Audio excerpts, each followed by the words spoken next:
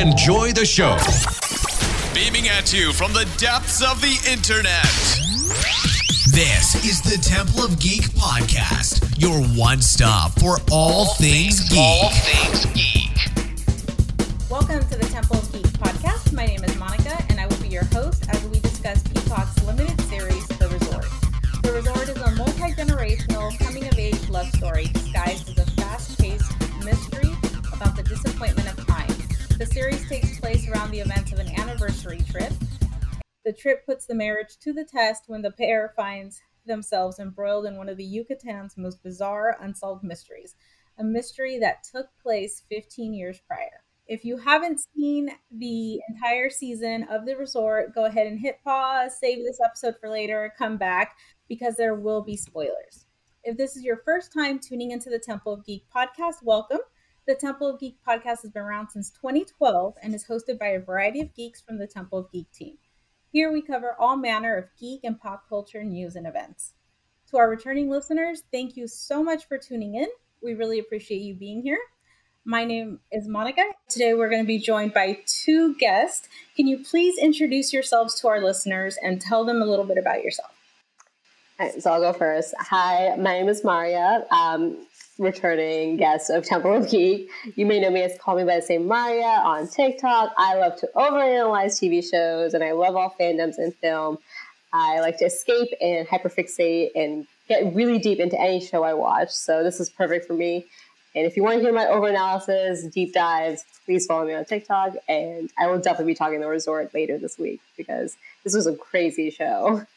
Hi, my name is Suhaila. Same as Maria, I love TV, I love movies. I also love overanalyzing, but my thing is I always like trying to predict what's going to happen. And so I've got a few theories up on my TikTok page, most of which have panned out. Yeah, they have. I can vouch for that. But yeah, that's like what I do in my fun, just for fun. Like that's how I enjoy watching TV and shows. And because my family doesn't enjoy me pausing and waiting and analyzing, I've just been doing this on TikTok instead. So if you want to kind of see more predictions, wild theories and things like that, you can follow my TikTok page. That's really wise for me too. I love it. It's why I follow you guys. It's great. Yeah, my family got so annoyed with me talking all the time about TV shows, so I was like, okay, I'll do it on TikTok. So I completely get it. Yeah. My sisters are very like casual TV watchers, whereas like I'm like, and not really on purpose, but I can just like pick up on a lot of really little things. I'm like, oh, this is going to happen. That's going to happen. And I try not to ruin it for them, but it's just so exciting for me when I can like see things coming up, whether I'm right or wrong, it doesn't matter. It's just like the excitement of being like picking up on little things and putting dots together. Yeah. And Sohalia is also at The Good Place fan, Monica. Yes. Yep. Oh, one of my all-time favorite shows. Yeah, it's like the one thing we always have in common. So it's awesome to find more The Good Place fans. Yes. Excellent. Well, and then for those new listeners, my name is Monica. I'm the editor-in-chief at Temple of Geek and sometimes host of the podcast, and I cannot wait to get into this with you guys. So overall, just go ahead and give me like your general, not deep dives, just general overall thoughts and feelings on this series. I mean, it was a wild ride for sure. I love how they did the whole a little spoilers, time travel thing with it without making it like emphasis on time travel. I just like that it was like a background thing. It was more about like the relationship and what everyone was going through. Just like not just Noah and Emma, the Fria's like son, he was also going through something. Alex was also going through something, and it blended so many genres so well together. So I really enjoyed it. I want them to have a season 2. I don't know if I know it's a limited series, but I would really like them to like delve into it further. Yeah, same. I really enjoyed how they set everything up and they didn't dive right into like the sci-fi element of it. They kind of hinted at it, like literally the very first quote that you see on screen. But I was like, that could have been, leading into time travel, which it did. But at the same time, that quote itself, like, isn't just specific to that. It's about, just about individual people going through their life and then, looking back at their life and, wishing things would go differently. But you can't really do anything about your past and people who are kind of dwelling on it. And you can see that in every single character that they're dwelling on, things from their past, and it's like preventing them from moving forward. And so I really enjoyed kind of the individual characters' journey, as well as like their interpersonal relationships. Balthazar just calling it as it is and being like super ruthless with his like, you know, analysis of everybody.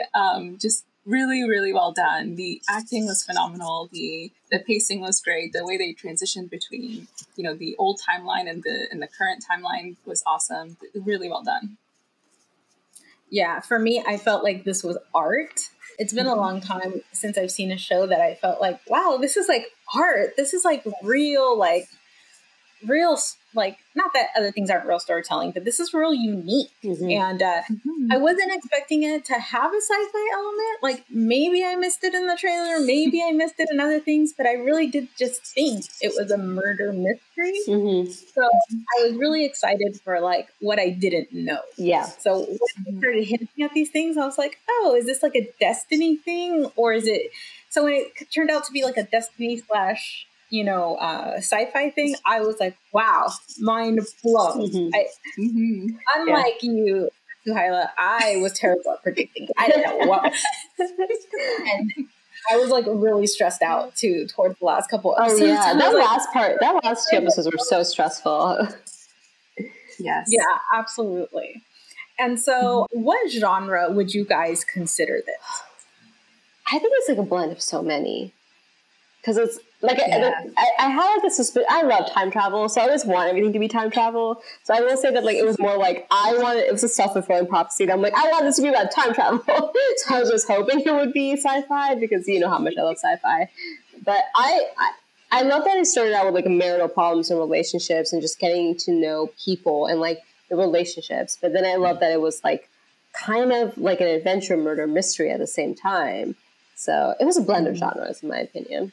Yeah, and the comedy part of it as well. Oh yeah, it was a comedy too. I forgot about that. Yeah, like it's not like specifically a comedy, but like the timing of how they, you know, cut between scenes, some of the delivery of the lines was just so funny to me, and I really, really enjoyed that because it's like in between all of the like the chaos and the stress of the murder mystery and you know the what's going on and you know, trying to figure things out and the detective work and everything. There's like these little like moments of comedy that just take you out of that like, you know, anxiety. It's so well done. Yeah. And I think that's a really great point that you bring up is that it takes you out of the anxiety because there was times where I was so stressed out and then all of a sudden there's like a fart joke and I'm like, you know, one of my favorite jokes is like it's not a joke, but like her tooth, like that like running theme of like that story, and like I think it's like the last scene of like not the season finale, but like the last episode, and like that's what happens with her tooth, and I was just like I remember I burst out laughing because like in that moment it was like such a high stress time, like we're literally right there, and then her tooth is like her mouth is swollen and she can't talk. Yeah, it just they sprinkled it in so well. So I was going to say with that scene, it was also really emotionally heavy from the previous events of, you know, the night before and everything. And so you're sitting in that like emotional heaviness and then all of a sudden they're pulling out her tooth. Yeah, I don't even know what I would classify this. I really went in thinking it was like murder mystery, like a comedic murder mystery, like, you know, that's kind of how they pitched it. You know, I had the chance to meet the cast at San Diego Comic-Con and interview them a little bit about it. And they really like, at that point, we'd only seen like 2 episodes, I think. And they really didn't like spoil anything for us. So I went in kind of like, oh my gosh, this is like so different than what I thought in my head. So I think it is sci-fi kind of. Yeah. But it's representing all the genres so well. Like he blended it. Yeah. Plus it's a love story too. Yeah, so it's like 2 love stories really. Like young love and like also like grief and loss was like such a heavy theme throughout of it. So it was just like reflective and drama, yes, almost. They blended all the genres, I think. I was going to say, I think it's a reflection of real life plus the like sci-fi fantasy element. Yeah, absolutely. There is a Prime Video series called Night Sky with J.K. Simmons. That series is sci-fi, but it doesn't feel like sci-fi. And it has some action adventure, even though it's kind of a very slow-paced show. But this it kind of gave me a little bit of the same vibes, where it was so much more about the people in the story than like the fantastical things happening around it. You know, I'm much older than you guys. I think I might have children your guys' age. So like the 10-year marriage situation that they kept referring to as the puberty of marriage, and like all of those things were so incredibly relatable to like just life. There's so many things that Balthazar was going through, and the way his life was, and the expectations his family had for him, and things like that. So much of that is so relatable. And even just like, leave me alone, man. I just want to do my job and live life. I loved her analogy, Emma's analogy with vacation being just like life. Like in the beginning, it's so exciting.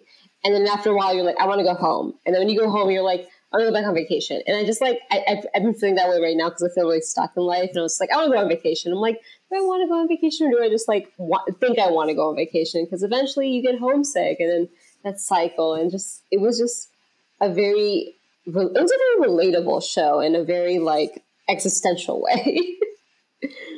Yes. What did you guys think of the storyline itself? Which one? Because there was so much going on. So let's start with like the big overarching one, which is kind of, you know, this is like a destiny, fate thing, and all these people. What it felt like to me was that they were all meant to be there and meant to fuck this thing. I mean, I love those. I'm like a sucker for those shows. So, like, I mean, that's why I love The Good Place. Like, everyone's meeting each other.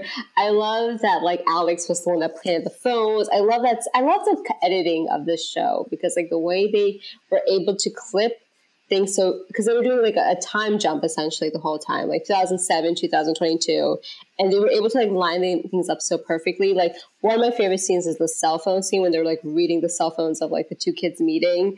And it's just, like, after they had the head injury. And just the editing's so good. So, like, overall, I just, like, love the idea that, like, these people are all, like, relating to each other, interacting with each other, even though they're, like, 10 years apart. So I think it was really well done, and I loved it.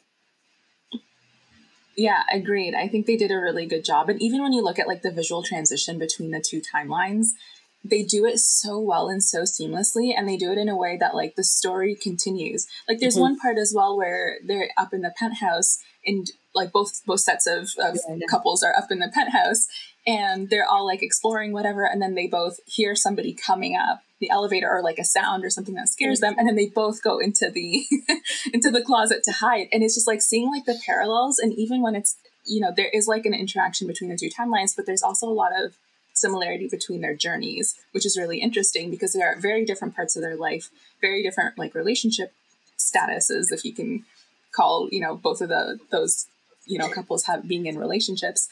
But you can see kind of the difference between the two, but then also the similarities. And I think it speaks to how a lot of people, we share a lot of very similar human experiences, even in very different parts of our lives, even with our lives being very different. I really liked when Balthazar has like his like conspiracy board. And got everybody's, and then they start playing out. Like, he like goes all in for it too. He's so great. Yeah. What did you guys think about the murder mystery part? Now, Suhaila, you said that you predicted a lot of this. What did you predict, and what did you get wrong? So I knew that there was going to be, or at least I thought there was a very good chance that there was going to be some sort of time jumping, time travel sort of situation.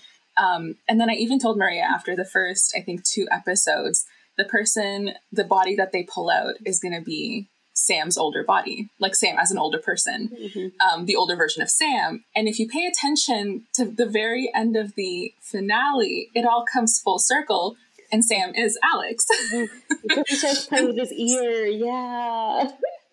Even before that, so before I think. Wait, what? You think Sam is Alex? Yeah.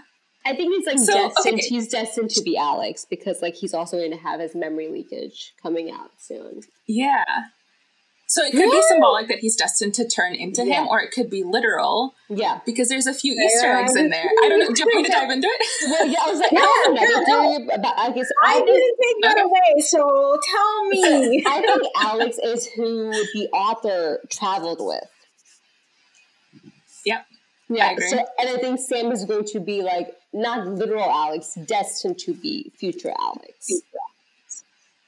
So, that's my theory. She and I talked about this a lot. So do you guys think that the author, Ibarra, I can't remember his first name, Ibarra. Yeah. Ibarra? Do you think that he did travel, or you think he didn't go into the cave and just saw his friend travel? He saw his friend travel and he didn't go because remember when Sam was just like, you didn't go in, did you? Yeah, that's what that was implied to me. Yeah. But I think Alex You know did, that. and that's why he was so like paranoid essentially whenever he read the book. He's like, this is about me. Because like, yeah, he had memory losses, which I thought was like a great allegory of dementia. Like for me, like the medical student in me was just like, oh my God, this is such a good allegory of dementia. Like you read things that like hint at something, but like you cannot place them or explain what it is. So like when he read the book, he was just like, this is me. He was trying to explain to the kids, like, this is me. I'm like, you know, they don't realize that maybe he did have like a past life where he probably did travel with the author, and he wrote about it as like adventure. So yeah, I'm convinced Alejandro is Alex, the owner of the the hotel. Yeah, For sure. yeah. I think so for sure. I just didn't tie in the Sam being Alex eventually. Yeah. thing. Well, he like started playing with his ear, and Balthazar was like, what did Balthazar say? He said something very like, He's like, why did you He's like, what did you scratch just your- do? or Why did that with your you ear? scratch your ear? yeah. And then before that, he says, I don't remember, when he asks him what he had Right. seen in the pool. Right. So I had wonder, and this is just me like speculating now after hearing both of you speak, is do you think that he's going to like the same thing might happen to Violet? Like people that go through this start to have like memory leaks or it's some kind I of think paradox so. where they But Yeah, Violet that's what I remembered- understood it. Yeah, Violet remembered what she saw. So I wonder. She did. And we don't know whether I think Emma, she started seeing things, and they sort of like, when they had the camera on her face and there was like that overlay of like the waves and things like that, like I think she was seeing and hearing things. You can hear the baby cry. And I think she still remembers as well. Yeah, Yeah, exactly. But and William Jackson, but I think like spending Noah's voice like brought her back.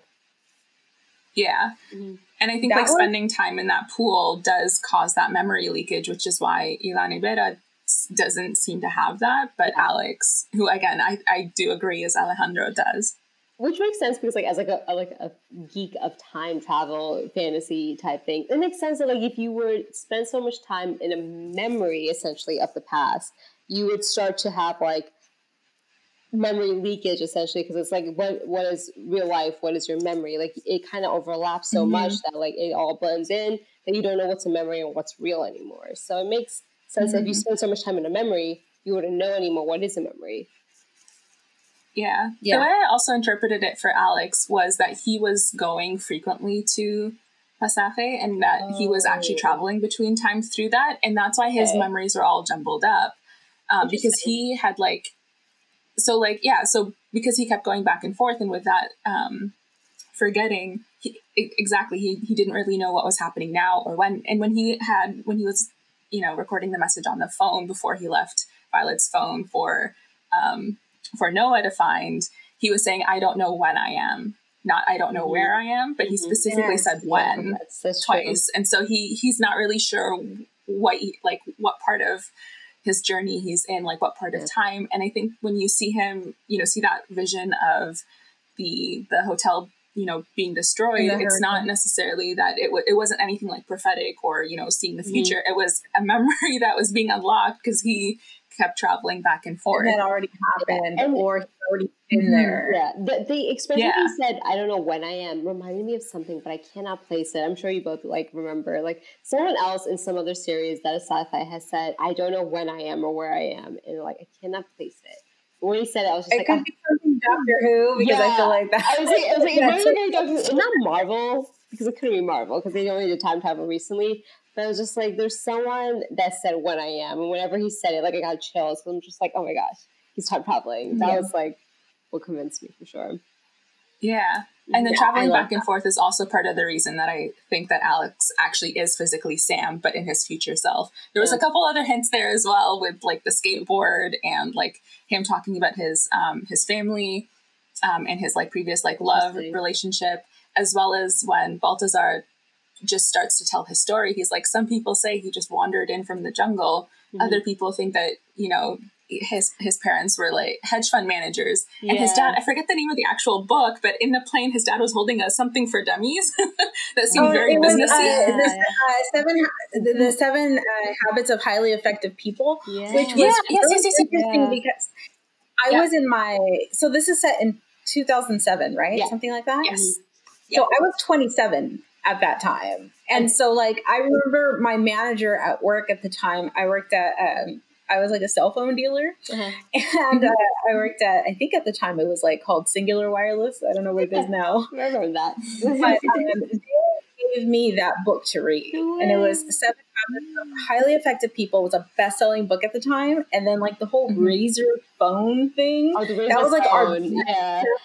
Yes. Like 2007 I remember whenever I graduated college, and I remember everyone had a Razor. So yeah. Yeah, that was like the height of Motorola. Like, oh my god, you got the pink one, and I was like, I got the pink one was. I had a chocolate, so like I was a different one. But no, the more you talk about it, I definitely see the same Alex thing. I just kind of see it as like a self-fulfilling prophecy almost. Like he's just destined to become the future Alex. I think Alex is the one that's the most aware of the time travel, because I don't think Sam is aware yet. Yes. So no, I don't think so. Not yet. I think he's still really confused. And that brings up a really cool point. I love the world building around this, because I know it's a limited series, but they really could go somewhere. Maybe not so much with Bill and Emma. That's why I want season 2. Because there's that scene at the end where Balthazar says, "Oh, I found something," and he had been clipping newspapers at one time.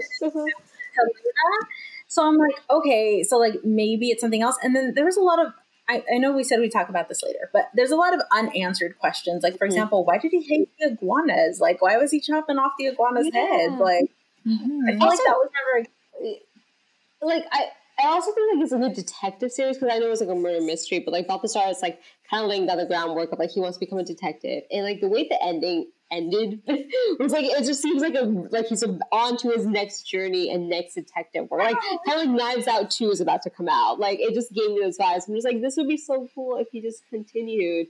They could easily, like, I'm so invested in these characters. They could easily do a season 2. I was going to say, speaking of unresolved things, we don't actually know what happens to Alex after he places the phones down, because he's now in 2022. Maybe he traveled back, maybe not. But what I think may have happened is, and this is like totally out there theory, but when I saw that brochure and I saw Luna's expression for it, because at first she was shocked and then she smiled, I have a feeling Alex may have gone to open up another resort, and he sent the brochure to Balthazar. Again, there's no basis or anything substantial. This is just what I think, which is why Balthazar was like excited to go, and why Luna ended up smiling. But then also when you look at the jacket, it's the 3 of them. Yeah. Like when he turns around and he's walking away, it's the 3 of them during the night of the fireworks. And so maybe he's off to another adventure with Alex. Who knows?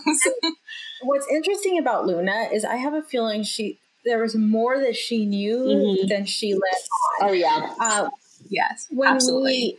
When I spoke to her at Comic-Con, she said, "Oh, she has these tidbits of information that she's holding on to."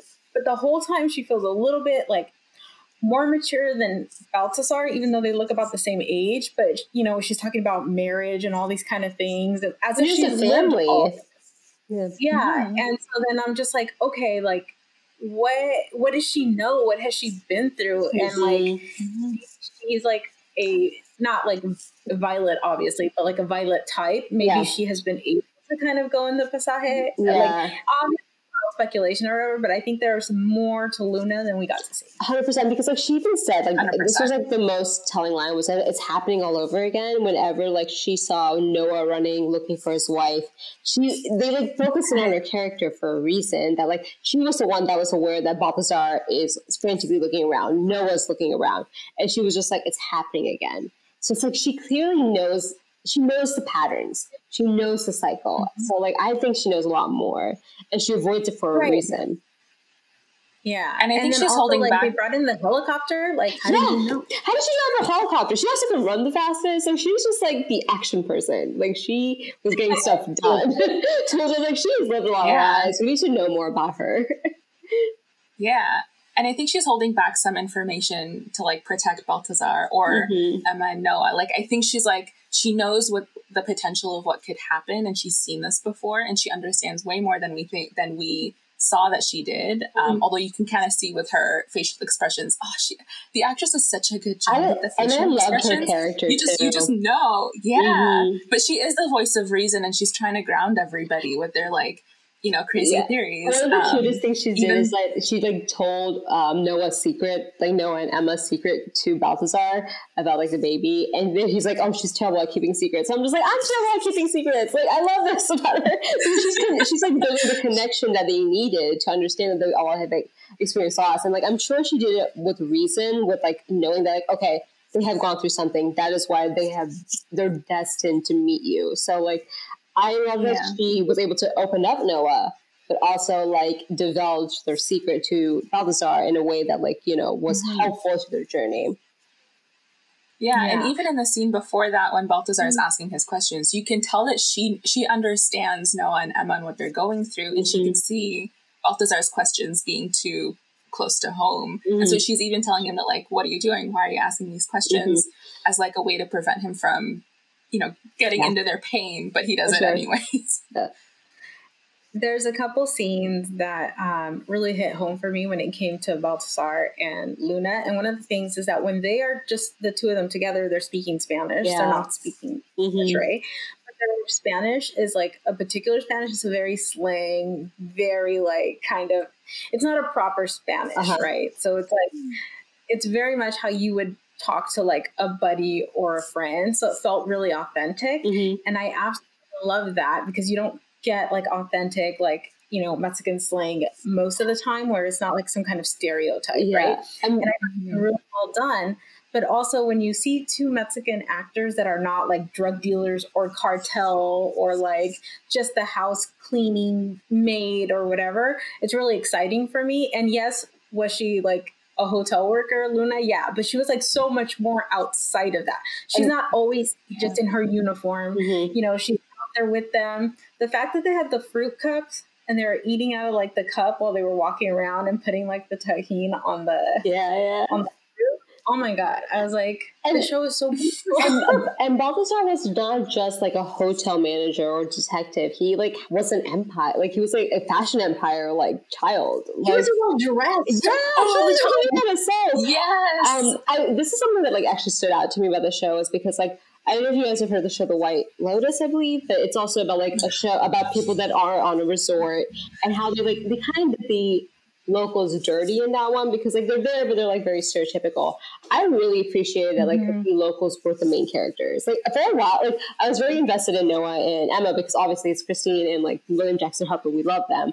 But then after a while, I'm just like, I want to know more about Balthazar as a kid. I want to know more about Luna. Like I just like I was more invested in the locals, and I was really happy that they probably shot this on location, but they made sure they focused and emphasized the culture and the people that they were there in a very respectful way. So I'm really happy you say that, Monica, because that was something that I was concerned about as well. I loved it. It was shot in Puerto Rico, but I mean, jungle aesthetic. Yeah. I think they did a really great job making it feel like the Yucatan. But honestly, one of my favorite things was the fight between the brothers. Oh, that was amazing. That was so good.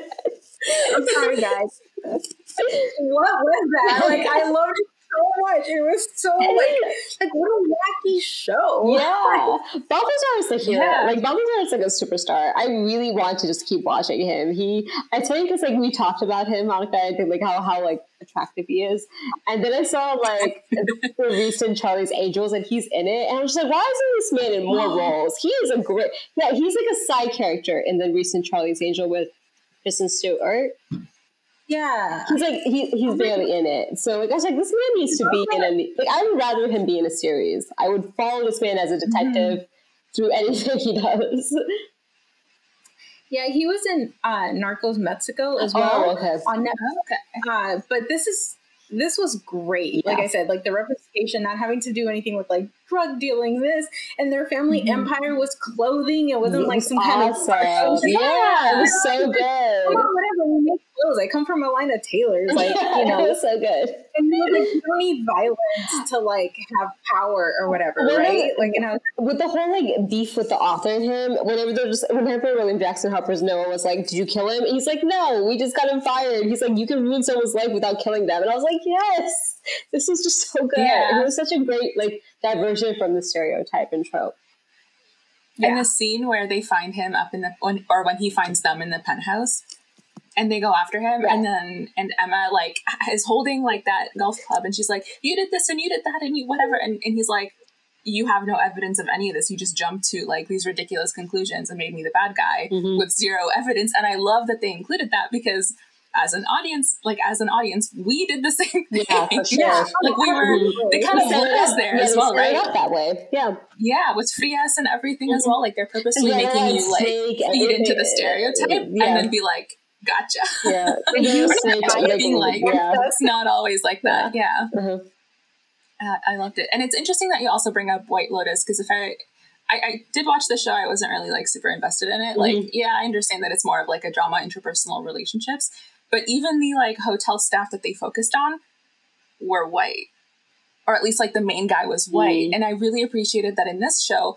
All of like the important side characters or everybody that was driving forward the story, aside from the main cast, were people of color, or specifically Mexicans or Latinos, which is amazing. With like the people of color with the white people, it was like it was over. Yeah, it was. I'm just really happy that like they were able to do like an off location setting, but then they showed the people of that location because it's like diversity is one thing, but you also need to show the locals whenever you're doing. And that's like the argument with White Lotus is like, especially because I think it was Hawaii that they shoot it in. There's always just like whenever you shoot off location, the locals always feel some type of way. So like the best thing you can do is like at least show them properly. So even though it was Puerto Rico or a Caribbean island, like I actually lived in the Caribbean island for 5 years. So like I felt really like at home while watching this. Yeah. I lived in Antigua and Barbuda actually for 5 years for medical school.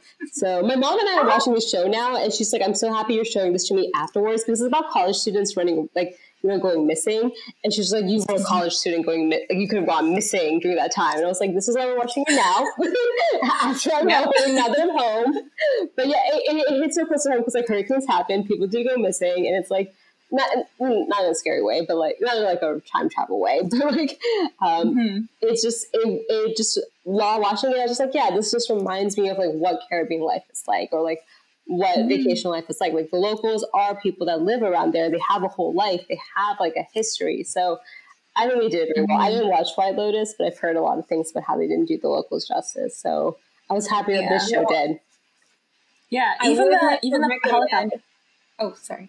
Oh, I would like to recommend before we like get off this topic is if you want like a resort type show that's really funny and like wonderful, is called Acapulco.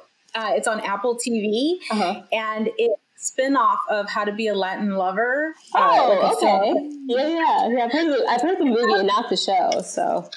Okay, so it's a prequel to the movie, and it's hilarious. It takes place in Acapulco on a resort, and it's like drama in the cast and stuff like that. But it's a hilarious show, very beautiful in its representation of Acapulco and culture and just like people of color, and it's half Spanish, half in English, but it's like it's nice. So well done and so hilarious. It's like really funny. I highly recommend if you want a resort show. No, I would definitely tell her. I need to hear of it. I know my mom and I watched the Latin Lover one for sure, so nice. I've added it to my list of things to watch. That and the J.J. Simmons one I've added to. Night Sky. I've never heard about it. So Night Sky is a different kind of sci-fi. So different. Amazon Prime does sci-fi so well, so I'm really excited to watch that. Yeah, Expanse and then Paper Girls, like Expanse. Yeah, I just started it, so I'm really excited. It's so good. When you get to season 2 and 3, I need to know. Because for me, there's just been so many shows, but I'm like already. Yeah. It's so good. I just think it's the best one ever. Yeah. All right. I get excited about it. I know I'm supposed to say for Michelle, so I was like, we'll talk about it later. There's a video game coming. Okay, that's it. Oh, no, it was awesome. Okay, sorry. So cool. Okay. I'm done. Yeah. So before we go into, well, I do want to talk about characters individually, but did you guys have a favorite character? I really love Balthazar. I love Balthazar. Okay, Balthazar was my favorite. It seems like we only got him for half the show, but like I cannot remember the show before him. Right? Like, yeah. Another thing against Emma, because I love Kristen Maloney. She's so good. She's in this show called Made for Love. That's another sci-fi show that I would highly recommend. It's so good. So she carried it. I love William Jackson Harper, obviously. Like, I love that man. But like, Balthazar came on screen, I was just like, who's the rest of everyone else? Like, I could not remember their names. Because Balthazar, like, he's a star in the making. He just sold the show. Detective work, like, lead, he just did a great job. The whole like scene with the author, that episode was so good with like the pen. It's just I cannot believe this was like his first series where he was like the main. I really want more of him. He was so good. Mm-hmm. Yeah, I think when he showed up in the show, the entire tone, the entire atmosphere, everything in the show changed. Completely. It was a lot more like dramatic and kind of, I want to say broody a little bit, kind of before he showed up. And then he came in and he's just like this dose of like realness, this dose of like and like, very like drama and comedy and everything. And human. Like he was so human, like the way he connected everything. He like brought up his like loss with his own, I think, father, and like trying to like get that emotion with Emma. Because like Emma was a little cold. And like also Nick Offerman is in the show and I love Nick Offerman. And yet I still forgot about him and like focus on Balthazar. So that's saying a lot about he like looks the so actor. Different. Yeah. Like every time Nick Offerman is in a show, I'm very, very, very focused on him. Like even in like he's in A League of Their Own. I was very focused on him in that moment, but like Balthazar was able to like get me focused only on him. He had a very human touch. He had a very like sci-fi touch, a detective touch. Every genre I think blended well because of his character. Yeah. And I think like even with the I was going to say with the other characters, I know that they're technically the main characters, you know, Emma and Noah, but we know so much more about Balthazar than we do about the two of them. True. Like we see a little bit of a glimpse into their past and we understand a little bit of them kind of where they're at right now. But Balthazar, we know so much of his story and he just like reveals so much and he like, he's the reason that we also learned. Yeah. And he's the reason that we like learn about so many of the other characters as well. And he introduced us to like Luna and Alex and a lot of the other characters. So I actually think he is the main character. Yeah. It's just not obvious. Give this man a spin-off is what I'm hearing. Yes. I agree. Especially with the way the show ended, it almost felt like it was setting up for a spin-off. Like, I can totally see that. Yeah, I would watch that spin-off for sure. Me too. Yes. And I would like for him to have a different suit for every episode. Oh my God, could you imagine like him sewing it too? Oh, that'd be so good. Oh my goodness. Every one of his outfits, I had to like pause and just like look at the detail. There's just so much. It was so good. Because you know that he sewed it. Like that was my thing. I'm like, I bet he did that. So Exactly. You know, he actually did this, like he made it himself. He did all the details and the embroidery and everything. Yeah. I just think that the range that he had as far as acting, like he can go from sad to broody to kind of menacing to like super hilarious, like the falling off the balcony scene with the brother and the fight. Yes. Being stabbed in the hand. Like, what is that? Like, one of my favorite scenes about him is whenever, like, I think, I forget Ibarra, the author's name, whenever he like stabs him with a knife, with a pen that was basically like a knife, and then you just see him drunk by the pool. And he was like, "This is my fault." Like his range of like panic to like existential dread is just so good. I remember like I was laughing so hard because it was like such an intense scene, and then they just like clip to them all getting drunk by the pool, and I was like, "What just happened?" So it was because how strongly he was able to deliver everything for sure. Yeah.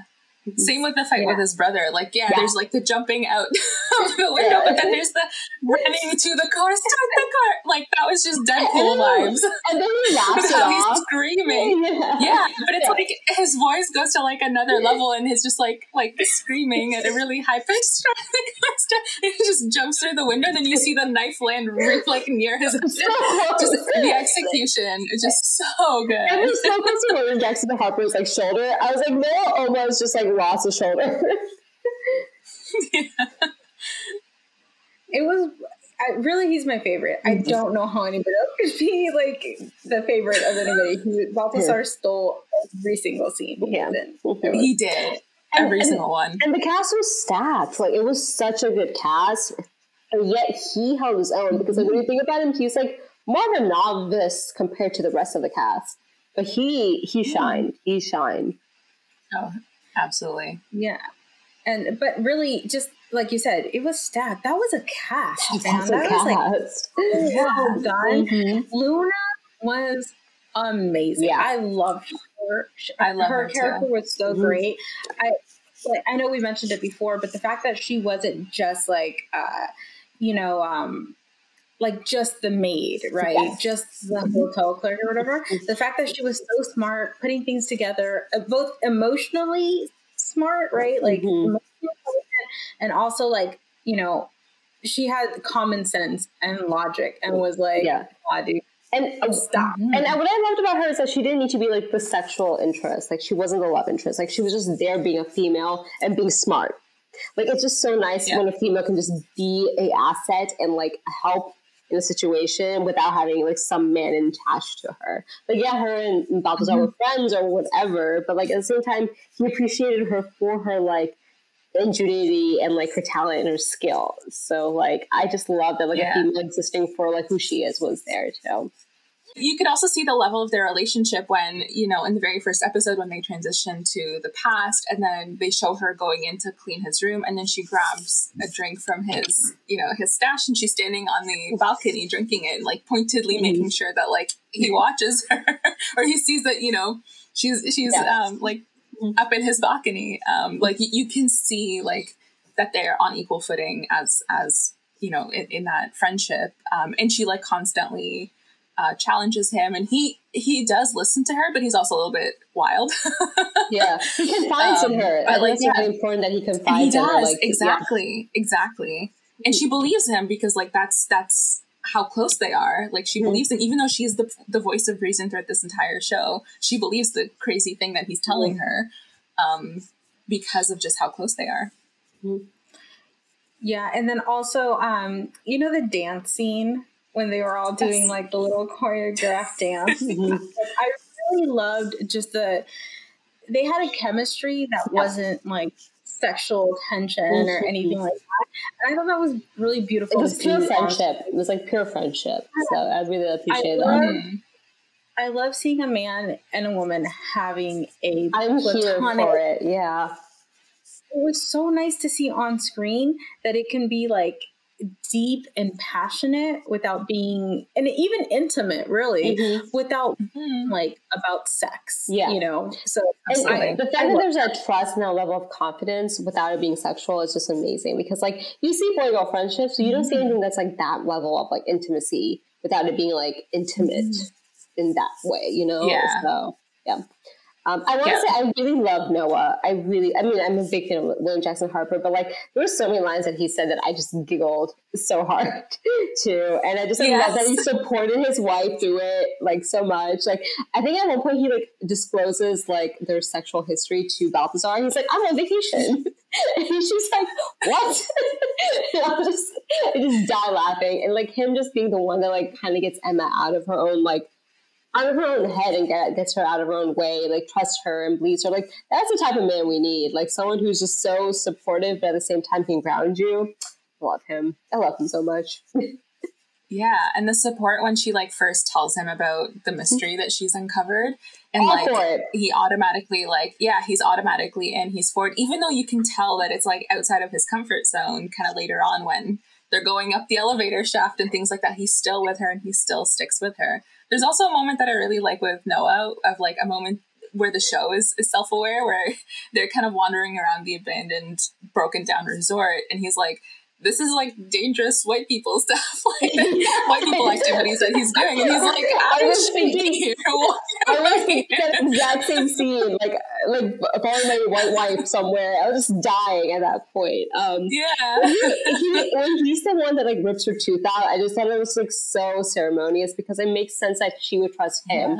Because like, let's be honest, like there's Nick Offerman, there's Balthazar, then there's William Jackson Harper. Of all people, I'd be like, Nick Offerman, you're gonna pull my tooth out, but she trusts her husband with it, and it shows it shows that like trust that like okay, they have been through so much in their relationship that she's like, no, if anyone's gonna do it's gonna be my husband, it's gonna be him, and he does it. Like he passes out as soon as he does it, but he does it, and like that whole scene, I don't know what it was about that scene, but I loved it because like it's just so random in the middle of the jungle. They have to pull a tooth out.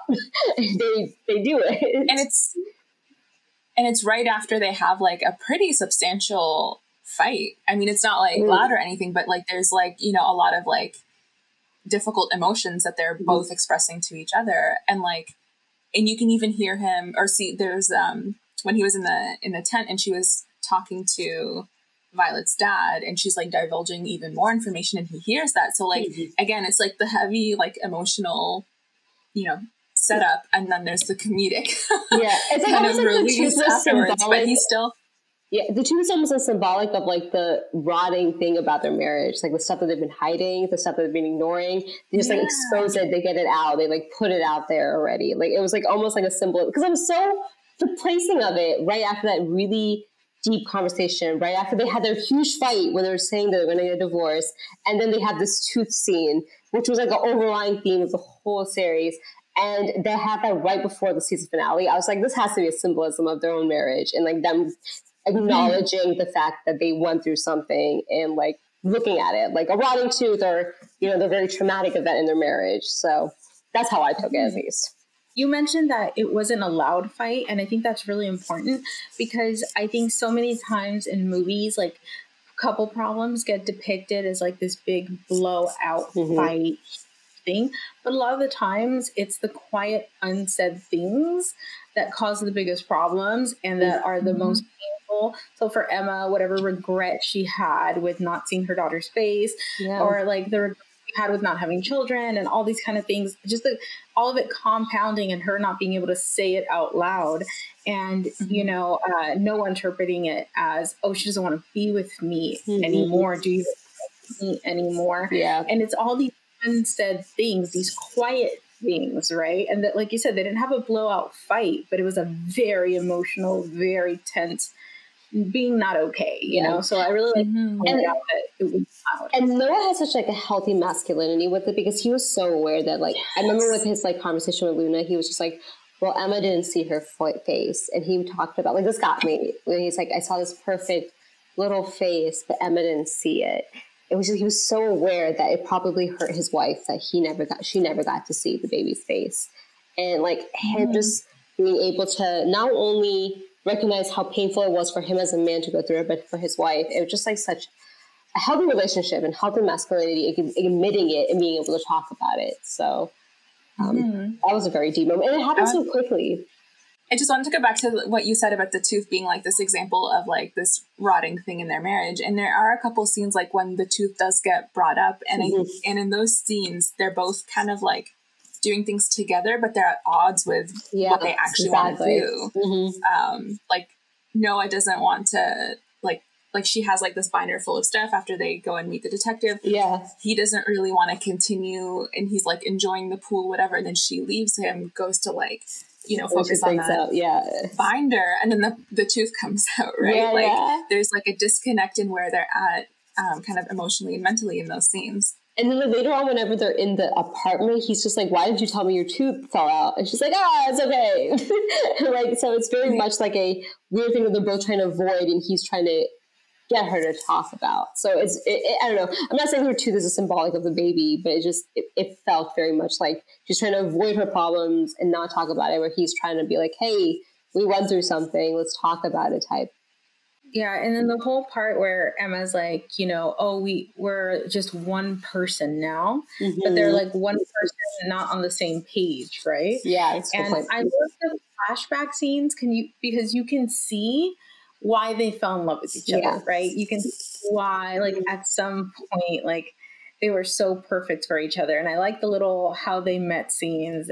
And that was really, for me, so I was cute. Like, oh, yeah, you could see why they love each other and the trauma that happened for them to be where they are now, right? Which obviously was a baby and just like disappointing in general. And what I really loved about the show, not just because of like, it shows loss at different levels, but like with marriage, I can't speak for this because I've never been married, but like it just shows a real depiction of marriage because like two people that are great for each other, that work well to each other, can go through something traumatic and it can offset them, and processing and going through it would hurt any marriage. It's not that they're weak or their relationship's weak. It's just that they went through something really hard and they're still trying to deal with it. And like a vacation's not going to like fix it by any means. You know, it's going to be a bandage over something real that could be a problem. So like, I think that they showed a really healthy and real relationship of going through something very difficult.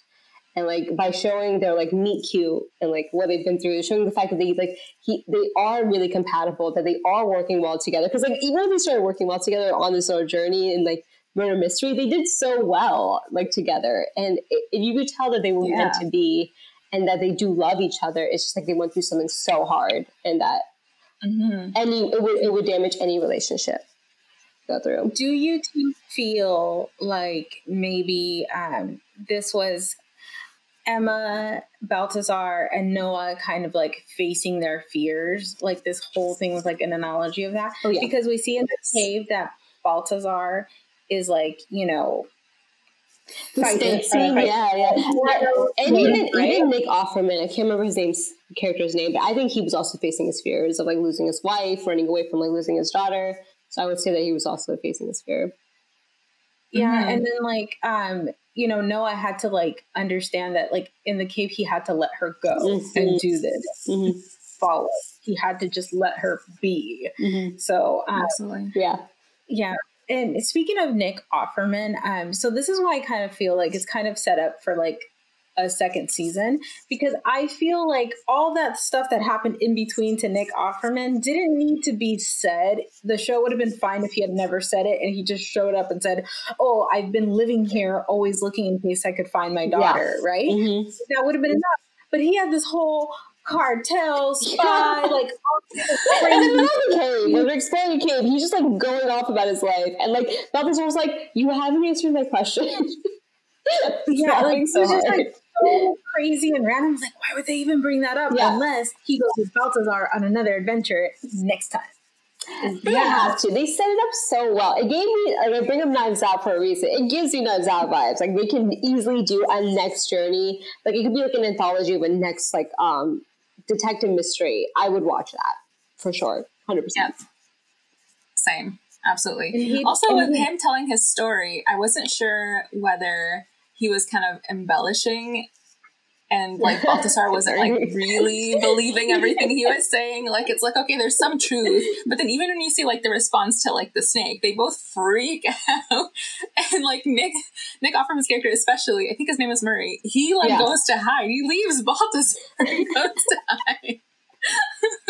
And then eventually like musters up the courage to like find the flashlight, you know, and Balthazar saves him again. So I think there's like a little bit of embellishment there, and I think it'll be interesting to if they ever do explore that, to see like what actually happened. And kudos to the actor that plays Balthazar, because his chemistry with everyone is amazing. Like he can be paired up with anything. And like with him and Nick Offerman, it was so good. They were they could have been a nice little buddy cop show. Like I was there for it. Yeah. I'm there for it. He could be the muscle, you know. Nick Offerman can see it. He works well with so many people. Yeah. Oh man, I would love a spin-off with just Balthazar going off and doing his detective work and solving mysteries in different places. With Luna, oh my god, yes. Yeah, I want that. Yes, I just want their dynamic. Like just the two of them, their dynamic, because amazing. As much as I love William and like Christine, I like fell in love with Balthazar and Luna so much more. So like I want that. Like even if they're not in the next series, I'm okay with it. I would be happy to watch the other two. Even if they call it something different and they just do their own little thing, I would watch that for sure. Yeah, absolutely. I would have been happy to watch like Emma and Noah just, you know, on a resort with just like drama within their marriage with nothing else superficial, no murder mystery, none of that. But I'm glad we got all of that because it was just such an incredible story.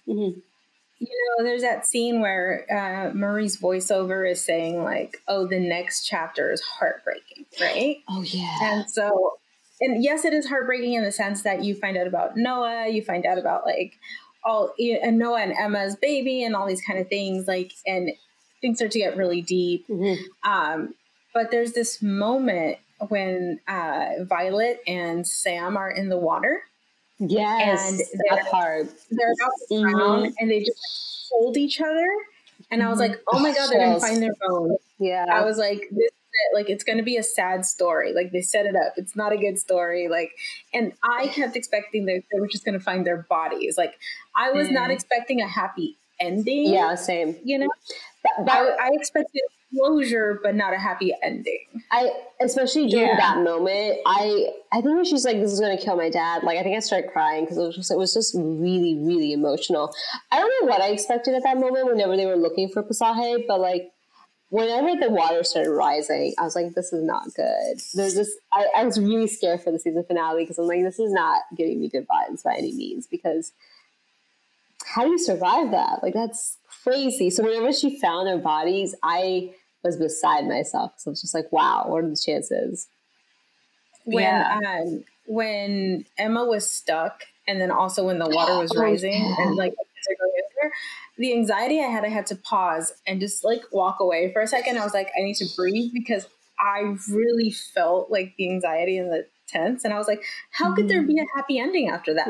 How can anything work after this? You know, like, I just kept thinking, what is the rescue going to look like for Emma to pull her out of this thing? Is she going to die from like a heart attack from panic or something? Right. I was thinking the worst. So the fact that it like ended so nicely with the kids being found and like completely, like, it only been 5 minutes for them. Like, and what I really loved about that was not only just the juxtaposition, because we had been watching both of like the time travel happen between 2007 and 2022 happen at the same time, not only with the apartment scene, but with like them meeting, them reading their cell phone messages. So like them doing that in really high tense anxiety scene of them drowning when Emma getting stuck, and doing that as like the back and forth. I was like, oh my God, this is like, because since everything else was so similar, this has to mean something bad for both of them. Yeah. And I had just watched like House of Dragons, and they were doing that juxtaposition with that show too. And I was like, the juxtaposition between shows right now has not been good. So I was not expecting something good with this one either, by any means. Yeah. No, I felt the same way when we like see the water rising. I was like, oh, maybe they're going to find the cave. And then as soon as like they go below the water, I'm like, that's it. Like, I don't think they're going to make it out, even though like I never thought that they were gone or dead. I just thought that they had like traveled through time or got lost somewhere. And then when Emma gets stuck, like there's two moments there for Emma that I think she really had to push through. And it was like her being stuck, like physically in that moment. But then there was also like her mentally being stuck. And you can see that she was like stuck for so long and like having to keep pushing. And at one point you see her almost give up, but then she like tries again, and then she finally gets unstuck. And then the other moment that like I worried for Emma was when she finally makes it to the pool and she sees them, the baby. You know, she sees Sam and she sees Sam and Violet being really peaceful, and then she starts seeing the baby. I'm like, is she gonna go in and also be lost in Pasaje, leaving Noah behind? And I thought she would actually do it. I'm glad she didn't, but I thought she was actually going to do it. But then, Noah's voice pulled her back. I love like the Noah's voice thing, because you just like in the episode before, I believe you see their huge fight and everyone's like, oh, they're going to get a divorce, all this stuff. But you just see like how I think her line was like, oh, I didn't want to lose time. Whenever he's like, why didn't you go in? And I got chills from that, because like you know, like as great as the memory is, it does come at the expense of the time that you lose right now, right? And that's like a big theme with time travel. Like Interstellar touches about this. Other types of time travel talks about how like when you get caught up in time travel, you miss out the present.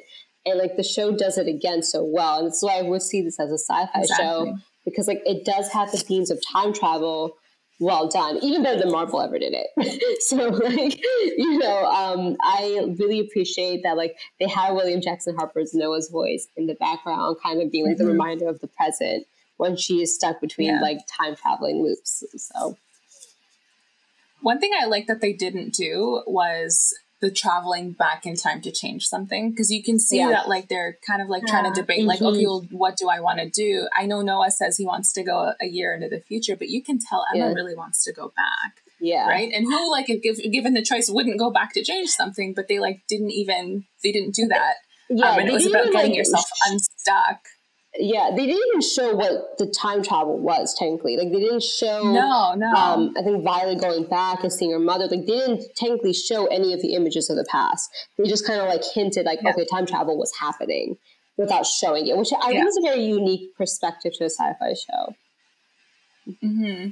But yeah, Absolutely. It was really about, like, each of them individually getting unstuck from, like, dwelling on the past and being so focused on that they're no longer living. Yeah. I really love the graphics that they use, like to show, like I don't know, it was like it looked like a storm sometimes. Sometimes it looked like a galaxy. It looked like an eye. It was really beautifully done. Like an oasis of sorts, like one of those like sulfur pool things. Those like hot baths that like people enjoy. Like it looked like so many different things. Every once in a while you can kind of see like an image of like the resort, or you can see something like some kind of landscape in like the eye or whatever. I thought it was a really cool look of the hurricane too, like the ominous feeling of like the hurricane impending doom with the eye. Like it was really cool how like the image could kind of transform in itself. Yeah, and like it was also put in really like interesting places when like in the very beginning when Emma was in like the hot tub outside and she is like, drifting off into like her memories and thoughts and whatnot. And then they kind of show that to transition her waking up in the bus. I actually think they probably took like images of scenery or something and they like wrapped it so that it ended up being a circle. So it'd be really interesting to see. And I don't know if they would ever like release or reveal this or anything, but like what the actual images that they used in order to create those graphics were and whether they had any sort of like meaning to the events of the show or just the show overall. It would be really cool. I love that. We should ask Peacock for that. If they did a sequel, we could get into it. The equivalent of Avengers Assembled, the post, how they need to do that for this show. I really love that. There's so much more that needs to be goes into this show that they could get into. So, and there's a lot more that we could probably discuss too. So, final thoughts. Anything you want to mention before we sign off? What was that little asteroid comet thing in his picture? That's the one thing I just want to know, because I was like, what does that mean? I feel like that was the impending doom. I feel like that was the symbolic. Okay, I think it was impending doom. Okay. There was also like a line in there. I need to go back and rewatch it because I don't remember exactly what was said. But I think it was when he was in that trance and he's seeing the comet come down. Yeah. He said something about it like not like it's not the end or there's going to be something else happening afterwards. Like I forget exactly what the wording was, but it almost seemed like that hurricane or whatever was going to happen to the resort is not actually the end of the story, and there's something else that's going to happen. And whether that's the show itself just kind of revealing more things, or whether there's setting up to something else bigger that's more catastrophic in like a second season that they have to figure out. I feel like the comet was the hurricane. I don't know how to explain it, but like there's something about the comet and the hurricane that came together, because even the hurricane like washed everything off. And like, coming from Caribbean, like living in a Caribbean island, going through hurricanes, I was like, it doesn't like completely towed down a hotel like that. So I was like, I feel like the comet was symbolic of like restoring and restarting something, and so was the hurricane. So I was just like, I really. It's also interesting that the hurricane only destroyed that resort. Right. Like they didn't really show other stuff, but there's like also a ton of, like, if a hurricane comes through, it's not very localized, to my understanding. I've never been through a hurricane. I've only ever seen them on the news. It but affects the whole from what I hotel. understand It affects all of the island. Yeah, exactly. Yeah, exactly. And just how devastated that hotel was. Like, well, what happened to the other stuff around it? Why, they never really showed that, but it's like, there was very clearly, like, this resort specifically was devastated by this hurricane. And it was, like, walled off and everything. There feels more to it. There just feels more to the whole comet hitting the hurricane hitting the hotel. It just feels very like something was happening. I don't know what it is, but yeah. Yeah. It's more of a question than a comment. Yeah. What I want to know is, where is Alex? What has happened to him since? That's fair.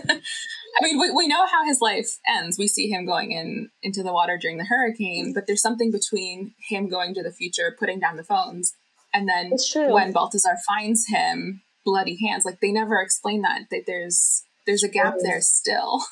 Right. Like the iguana thing, they never say why they're so mad about iguanas and stuff. And I think that, like, the fact that, like, that Sam's parents don't believe he's alive, right? Yeah. Things up for Sam to just be on his own, right? Like, let his parents. They really need a sequel. Mm-hmm. Yeah, let them live their life or whatever. And I thought this was great for a streaming service like show. I thought it was perfect because it gives us. We might not have seen this on network television if it was a limited series, right? Yeah, I know that they aired it, I think, last night on NBC, on right? the actual, on NBC, to kind of try to push people to go check out the, Peacock app and to Peacock. But I think that this would have worked on network as well. Oh, easily, for sure. So I'm just wondering, depending on the success of this first season and how it goes with fans, if maybe we'll see something else in the network. At the very least, a spinoff. Because it would be cool to do a spinoff with Balthazar during the next mission, and like Sam is suddenly like there, and like we see, like we touch base on with Sam and touch base with like Violet and see what there are now. Like, it would just, I think they left it open ended enough that they could do something with it. So I hope they do. Yeah. Or if it is Sam and Balthazar going on these adventures, then Sam does go back in time and seeks out Balthazar and hires him as the younger version of him. Would be cool. One thing I will also say is I did like that the show was released weekly, especially with like the mystery and what was going on. Because like I said, I enjoy thinking of like possibilities of what could happen and trying to predict. And so like for me, that was really enjoyable, and I think it really helped with the suspense as well, like week to week, like in the cliffhangers. Every single one of like the episodes ended at such a great cliffhanger, and it was like the episode's going along and you're understanding, and like there's a bit of mystery there, and you're learning more, and then all of a sudden it just like hits you with something at the very end, like the last like 2 minutes of the episode, and you're like, wait, what? Everything I just understood is like I was really happy we got to see the whole series together, because it's like I can't see a cliffhanger, so when I have the cliffhanger up, and I'm like, yes, I can see the next episode. I don't have to wait. They set it up perfectly. They set it up perfectly for the cliffhangers to like. I don't know if they're going to release the rest of the show on NBC, like the next episodes, but I think they would do really well if they did, because it was a very, very, very like compelling and enticing show. Yeah, absolutely. There's so many dimensions and layers to the show that like even if you binge watch it, you're gonna like get to enjoy all of that. Maybe not as much the suspense in between, but there's still like they do build up suspense with the episodes, and even with the cliffhanger when you start the next episode, they usually like don't go straight into it, right? So there is still that suspense. So I think people even binge watching it would still get that experience. I binge watched it because I have the screeners. So I did too. I was able to binge watch it, and I loved it as a binge. I think the only problem with binge watching a show is that I feel like the hype is like one weekend and it's over, and you don't get to celebrate like a property as much as like when you're watching it week to week. I feel like I'm a big fan of the Umbrella Academy, but binging them, I'll lose a whole night's sleep. We'll talk about it for a weekend and then never talk about it again, versus like other shows like The Boys, what I'm a big fan of, and that's hitting weekly, and you get to celebrate the thing that you love a lot longer along with the audience and everything like that. So I do appreciate the weekly episodes. I think that's totally fine. If they want to throw it all down like on a binge watch, fine, I'm a binge it. But I do appreciate Yeah, for sure. Yeah. And I do enjoy the discourse like online with, you know, people on TikTok, mutuals, friends, you know, online, to be able to like get a chance to kind of talk and like go in depth in each individual episode, as opposed to getting like everything all at once. And then you're just kind of talking in generalities or, you know, just specific scenes, and other things sort of go by the wayside. But being able to kind of like with Kenobi, like the Star Wars show that they had, or, you know, come out earlier this year, it was only 6 episodes, but there was just so much discourse and so much like, I want to say analysis, but it's more like deep dives and like connections. It made me enjoy the show so much more as somebody who like, because that universe is so big. And even with Marvel, again, those universes are so big that it's nice to like see other people talking about it, and then it gives you a better understanding. But with, you know, shows that are more, that are, I don't want to say smaller, but like shows that are like, starting out, it's its own story. Yeah, exactly. Shows where it's like it's its own story. There's no you know, huge universe that it feeds into that you have to like know all of these things to understand all the nuances. Yeah, being able to binge it and being able to like talk about it. But you're right, it's nice to be able to talk about it longer and you know, be able to kind of revisit it week to week. Like the a good in between of this is Stranger Things. So Stranger Things is a whole universe, but they released it all at once, so it's like it's hard to like get into all of it because everyone like binged it within 24 hours. So like exactly. And the discourse, like you said, just like kind of happened all at once, and then it kind of died down, and then it happened again just before they, you know, released, and then afterwards, and then it died down, and it was like a couple days, and then it died down, and it would be nice to like be able to kind of get a little bit deeper. And just a last thought for me really is one of the things that I appreciated about this is that it was really unique and new and not from any kind of other universe. Because I think, you know, as much as I love the Marvel shows, as much as I love Star Wars and all of these other properties, because there's like the comics or the books or the video games or all kinds of other expanded universe series. Yeah, absolutely. I feel like I've been engaging in a lot of discourse of comparison. What's right, what's not right, what's canon, what's not. So it was very nice to go into like something completely new where I had no expectations. Yeah, it's like original scripts and original like storyline. Yeah, it was so nice, and so I really enjoyed it. Thank you to Peacock for this. Yeah, because we don't get that enough these days. Like we do, we get like reboots a lot, which I don't think against reboots. I love reboots. It's just it's really hard to find an original script these days. So it's very amazing that and like a sci-fi original script of all things. It's amazing and awesome, very awesome. Yeah. So. Exactly. And a lot of them are also adaptations. Like Foundation was an adaptation. I haven't read the book, but I know that it was an adaptation, and you know there was discourse about is it Expanse an adaptation? No, right? Is it new? It is an adaptation. Okay, I didn't know that. Yeah. It's an adaptation of the book series, but it's so different from the book series. Okay. Yeah. So like the first book is basically season 1, but in the first book of The Expanse, you only see Miller and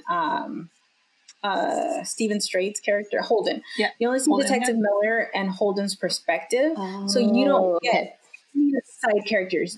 So like Game of Thrones mentality, essentially. Because that's how Game of Thrones is too, But there's no interaction. So The Expanse is different because the world building starts right at season 1. Whereas in the books, you don't see these other characters until like book 3, 4, 5, you know, so. Wow. I just realized like all the shows that I've watched recently aren't original works. Like Sermon wasn't, Game of Thrones isn't, like it's very hard to find now. Expanse isn't, Game of Thrones wasn't. Wow. They were all those. So it was so exciting for me with this show. It was just kind of like it's so novel. It's so novel to find these days. Yeah. Yeah. There's a show I recently saw. I haven't watched it yet, but called Echoes or something. Echoes. I think it's on. Wait, is it on Apple TV? I don't know, but it also seems like it's also sci-fi. I'm not sure if it is or not. I just saw somebody recommending it. I think Severance is original.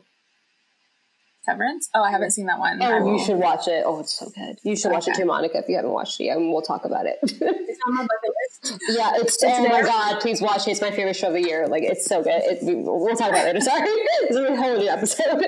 But yeah, it's so good. Speaking of sci-fi, it's good. Yeah. And speaking of sci-fi, if you haven't seen it already, VOA. Oh, I've heard good things. So good. I've heard really good things, yeah. So good. It's just go into it with zero expectation. Just go into it and just watch. Like, yeah. And I have rewatched it a few times, and every single time I rewatch it, I like find new things. I will let you know though, season 2 does not end with like they had more to tell in the story, but Netflix canceled it, so yeah, it is not a buttoned up conclusion. But yeah, it's not a buttoned up conclusion. But at the same time, one of the reasons I love the show is that it doesn't give you answers. It gives you some answers and it sets up some answers for you, but it's really like up to you to interpret a lot of things. And it's also like, there's so much going on that there isn't, I mean, there obviously is an answer that the writers and the showrunners have for where the story is going. But there's also like, it's kind of, I feel like there's a little bit more of an like back and forth with the audience in that you get to experience and interpret things how you want. Nice. So yeah. So it's not like buttoned up in terms of a conclusion, and like I'm still holding out hope that one day they will eventually continue with the story. But there is more to the story that we don't get a chance to see right now. But it is totally worth it, even when it doesn't get wrapped up or buttoned up or anything like that, because that's not the point of it, in my opinion. So. All right. Well, where can people find you on TikTok? You want me to go first? So I'm Call Me by the Same Maria on TikTok. Like I said, I love overanalyzing shows and get into films. I love fandoms and overanalyzing them. So follow me on TikTok. I do a lot of the Good Place content. I do a lot of the Miss Marvel content. Love Marvel. I love going into just watched Star Wars for the first time. So I will be doing that. And any new show that's coming out, I've been watching it and analyzing it. So follow me on there. Mm-hmm. Yeah, same. TikTok for me as well. My handle is .suhaila. I think TikTok's now I got a message saying to change it, so I might have to like remove the dots in the beginning of it. But anyways, yeah, I'm on TikTok. I do a lot of like live reactions to shows that I'm watching, as well as theories and predictions for what may or may not happen. So if you're interested in any of that, feel free to follow me there and like comment, like tell me your theories. I love seeing other people's theories, and I love seeing what other people have picked up on or interpreted that I didn't. So yeah, I really enjoy kind of the discourse around shows and movies as I'm watching them. Excellent. Well, this is going to wrap up this episode of the Temple of Geek podcast. We want to thank everyone who tuned in today, and especially my 2 guests. I loved talking to you guys so much. Thank you for spending time with me today. If you have any questions or comments, feel free to hit us up on Twitter, Instagram, or TikTok using the handle Temple of Geek. If you want to check out some of our other episodes or show, why don't you head on over to templeofgeek.com. There you will find all sorts of content that pertains to the world of geek. Please follow us on Twitter at Temple of Geek. Follow us on Facebook at facebook.com/Temple of Geek. And remember to visit templeofgeek.com, your one stop for all things geek. Goodbye. This will conclude our transmission.